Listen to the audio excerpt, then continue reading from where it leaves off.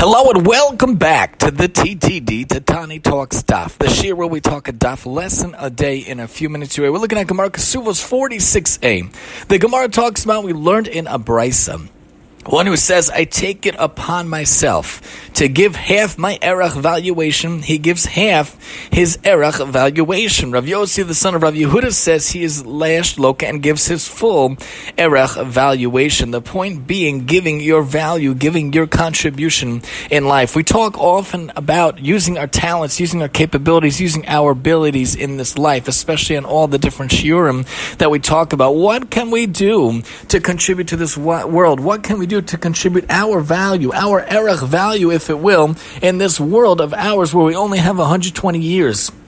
Above just giving money, above just giving time and resources to others, how can you give your talents? How can you give your loves and passions for different things in this world to make a difference in this world through mitzvahs, through chesed, and through Torah learning? Your value is important. You are the only person ever in the existence of the world, in the future, now, and in the past. There's no one exactly like you. So use your erech value, use your ability to contribute to this world, to make a difference in this world every single day in many different ways. Join us next time as we talk Kesuvos 47 here on the TTD.